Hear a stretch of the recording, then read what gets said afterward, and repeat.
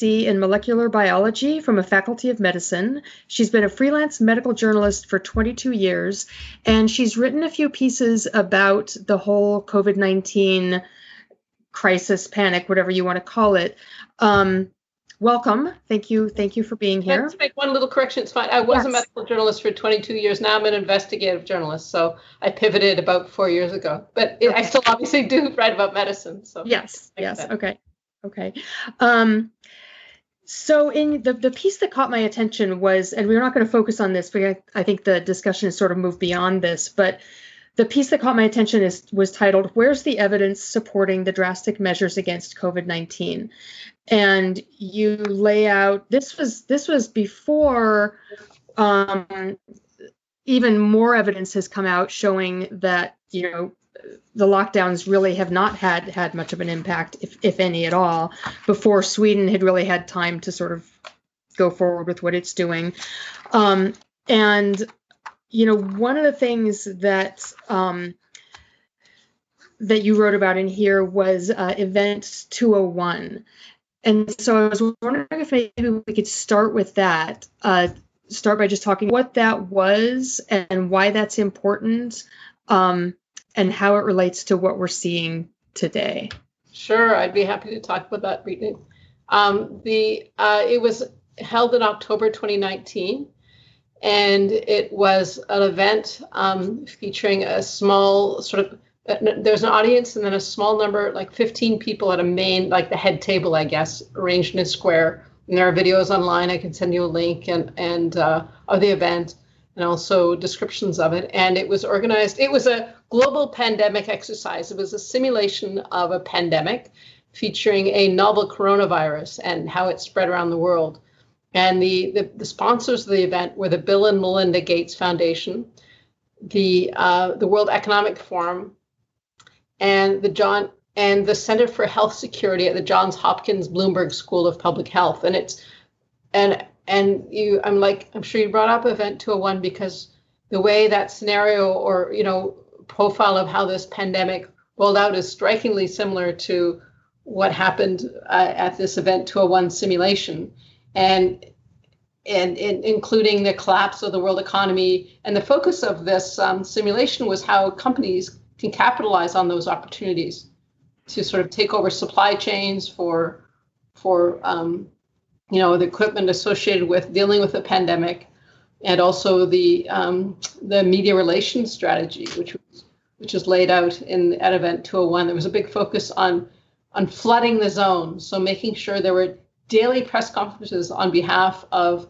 public health officials and at all levels of government, different public health officials and community leaders and politicians, and daily press conferences. And lo and behold, that's exactly what we have is those daily press conferences. And when you have so much information coming forth, and the media usually just follow like a pack, so they're there at all these press conferences. So there's no room for any real in-depth coverage or for any other alternative views of things to gain traction. It's just all these public officials, and they're strikingly pressing the same messages wherever you are in the world. It's flattening the curve and how dangerous the virus is and how many deaths there are going to be. And also at this at the Event 201, they endorsed the idea of having these public health officials and other people who are going to be kind of the voice of the epidemic or the crises be trained in advance in terms of the responses. And as it happens, another coincidence is that the Bloomberg, there was the Bloomberg was I mentioning that Bloomberg is one of the organizers of the Event 201. Well, the Johns Hopkins Bloomberg School of Health, and there was also a Bloomberg president meeting, I believe.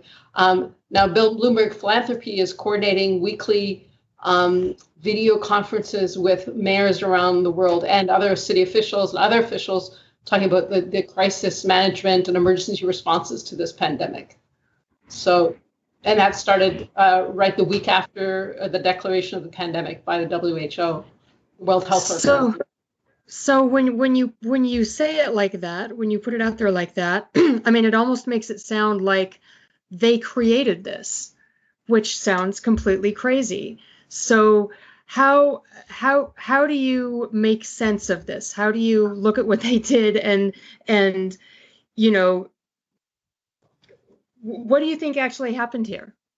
Well, I don't know. I mean, there are simulations all the time of things. So I don't know how the virus was created, but even now mainstream media are coming out saying, well, maybe this virus was bioengineered. And where did it come from? Did it come from China? Did it come from the US? And some people think, oh my God, there's no such thing as biowarfare and this. So I don't really know. It's hard to tell. I wasn't there at event 201. Anybody can watch the videos, and I don't know what goes on behind closed doors. And not in the head of Bill Gates or Michael Bloomberg, but it's a matter of going, isn't that interesting? Yes, simulations happen all the time, but isn't it almost an eerie coincidence that a pandemic very similar to what we see now with the novel coronavirus is happening when they just did this simulation in October of a pandemic with a novel coronavirus. And at the event 201, very eerily similar things were discussed as we're seeing now, like coordination of public messaging from all levels of government and all levels of public health officials with a similar messaging to, flattening the curve. And it's very similar in many different regions of the world, in which speaks to some coordination. I mean, whatever one thinks of this, it's strikingly similar to use flattening the curve and then everything that we must do mass testing first for viral RNA and then for antibodies to the virus.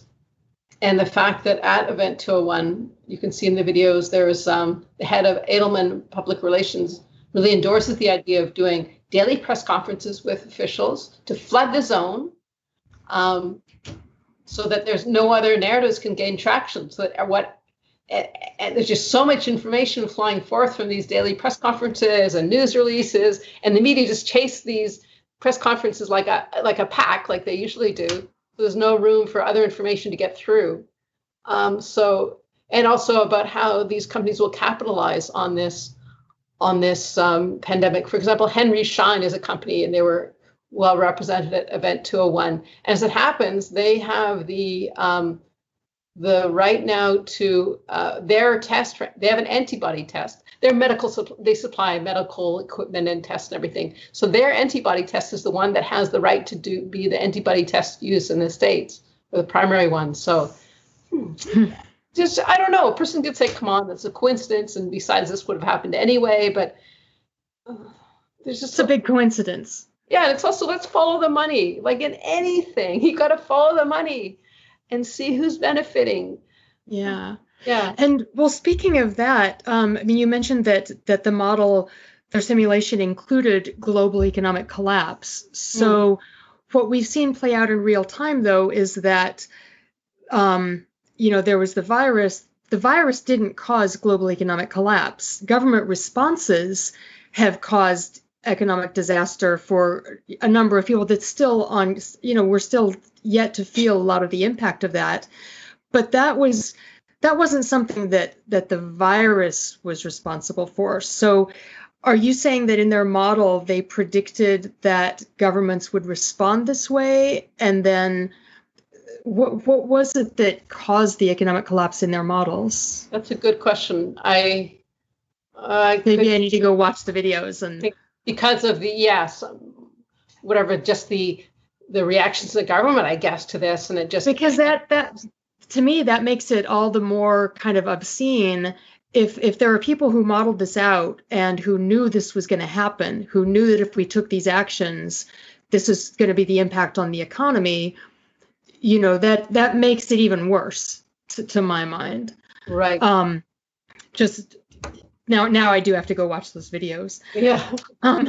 So you talked a little bit about testing. And then they also talked about how, every life is sacred. The cost doesn't matter, which is exactly what we're seeing. It's been blown out of the water, the idea that the cost, you have to look at the cost of the measures taken, the medical measures, et cetera, and what is the cost of society of all those measures, that like we have done for decades. You can't just take everything and throw everything at it. You have to say, what are the cost benefits? Yes, lives are matter, of course. Every life matters, but there's scarce public dollars that should be taken into equation. That's completely erased in this. So that's and the fact that when millions of people are thrown out of work and so many businesses go under. I mean, here in the U.S., small farms in particular are getting hit really badly, and when that happens, that costs lives too. It's not just money.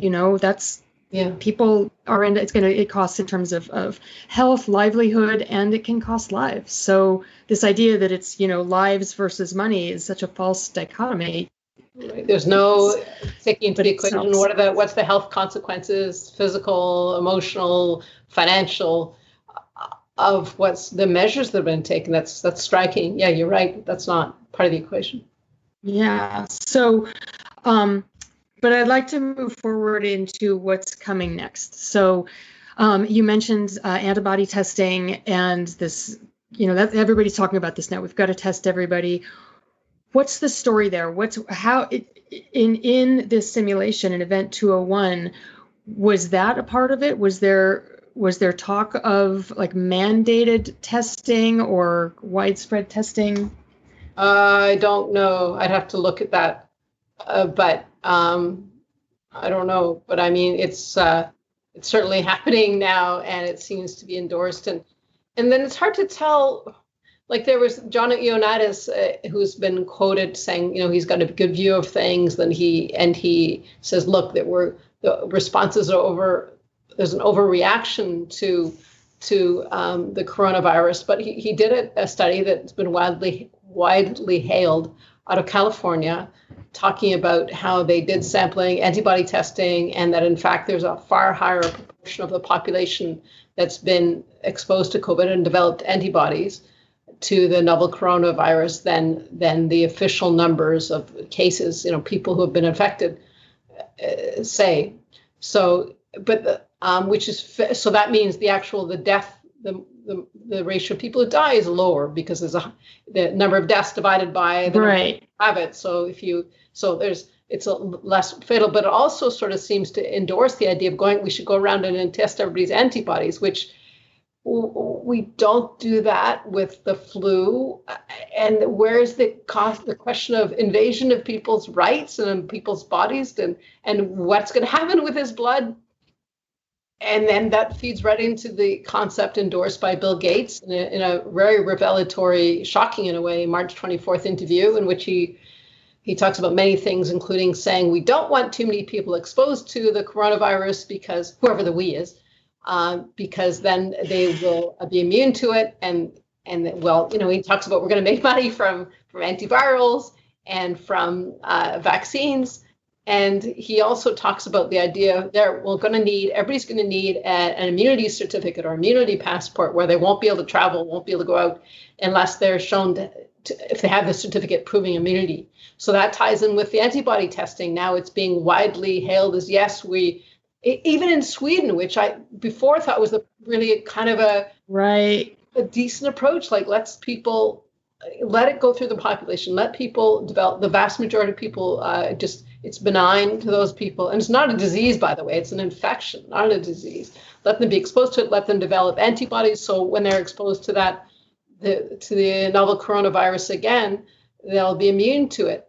But in Sweden, so they've done that, but now they're saying, now we're doing wider and wider testing, and we're also going to endorse the idea of having these immunity passports. So either I don't know, it's hard to tell. The WHO loves them now, didn't love them before. So was this right? That was a bizarre turnaround.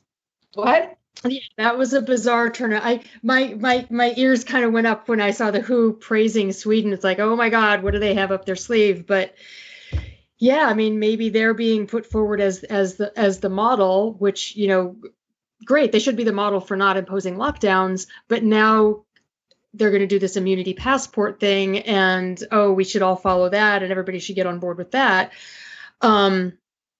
Which leads to then everybody has to have a vaccine, because they're now busy saying, I'm writing an article about this for another outlet, that, well, just being naturally exposed to the coronavirus and you get antibodies, those antibodies probably don't work. So they're, in other words, hurting everybody towards you have to be vaccinated because that confers real. Which is. So how is it that, I mean, you're a biologist. How is it that if the natural antibodies, and I understand that, antibodies aren't the whole picture for immunity. I get that. But how is it that antibodies acquired naturally won't fight off a particular pathogen, but antibodies from a vaccine will? Does that even make sense?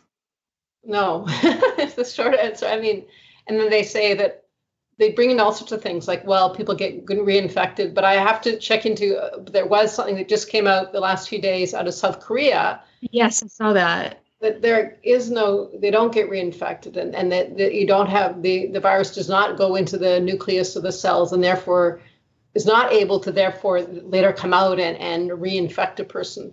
And apparently that's why the WHO before was saying, well, look, there were cases of reinfections, so, we have to watch out and there is no such thing as immunity. But now that seems to be squarely being shown to not be true. That there, yeah, I saw an article about that. Did you look at the studies behind that, or are you confident that that's? No, I have to look at them. Yeah. Okay, but I saw that too, and that's like, oh, that's kind of changes. Yeah, Guardian had an article about it that came out, I think, yesterday. So that, and they hyperlinked. Okay. And I'll be linking to those in the. I'm just making notes of things to link to here. So, to me, as someone who is very much opposed to mandatory vaccines and even to this idea that you need to show your immunity status in order to go to work or to board an airplane or do all these things. How do we fight this? What do we do? It seems like, the sort of powers that be have this plan for us. And all of a sudden, here in the States, HIPAA laws are, have just gone out the window and medical privacy doesn't exist anymore. What do we do? Well, I mean, a person can participate in demonstrations against all of this. I was at the one yesterday in downtown Toronto at our provincial legislature, and there was one the previous week. This week, yesterday's was a global.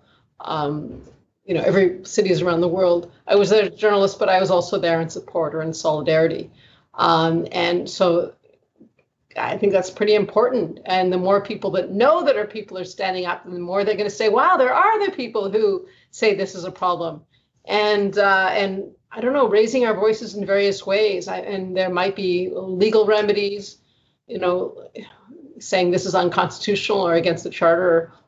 We have a constitution too in Canada, and there's also a Charter of Rights. So there might be some legal cases that could be fought. But we're all imagining nightmare scenarios where we'll be absolutely forced to be vaccinated against our will. And even if we say we don't want, we'll still get vaccinated and then we'll get thrown in jail or something if we resist. It's they're working hard. And get this, in Toronto last year, and it may well have happened at other cities around the world, our Board of Health brought forward 1st April and then again in September a motion based on the WHO that just like tobacco and advertising for tobacco is problematic and should be banned, any views on any problems with any vaccines should be banished from the public domain. There should be nothing allowed, whether it's online or in print or in ads or on, bulletins, whatever. That can't happen. And many of us came to that meeting and saying, well, this is a problem. And many people spoke about, well, there is this concept, well, there's the Nuremberg laws, and they're, from the war, and, you can't, there's bodily autonomy. You can't inject things into people's bodies without their consent. And get this, the leader of the progressive wing of our city council, who's on our board, I'll name him, Gordon Perks, he spoke at the end. They all ignored what we said. They didn't ask a single question. And he said, well, there is no such thing as bodily autonomy anymore, because, well, I was an environmental activist and leader before I became a politician. So I know that there's a lot of pollution these days. So that means that the first time a baby takes its first breath, the first time a baby takes a breath, it breathes in pollution, and that violates its bodily autonomy. So there is no such thing anymore as bodily autonomy. I can send you the video clip. Wow, I would love to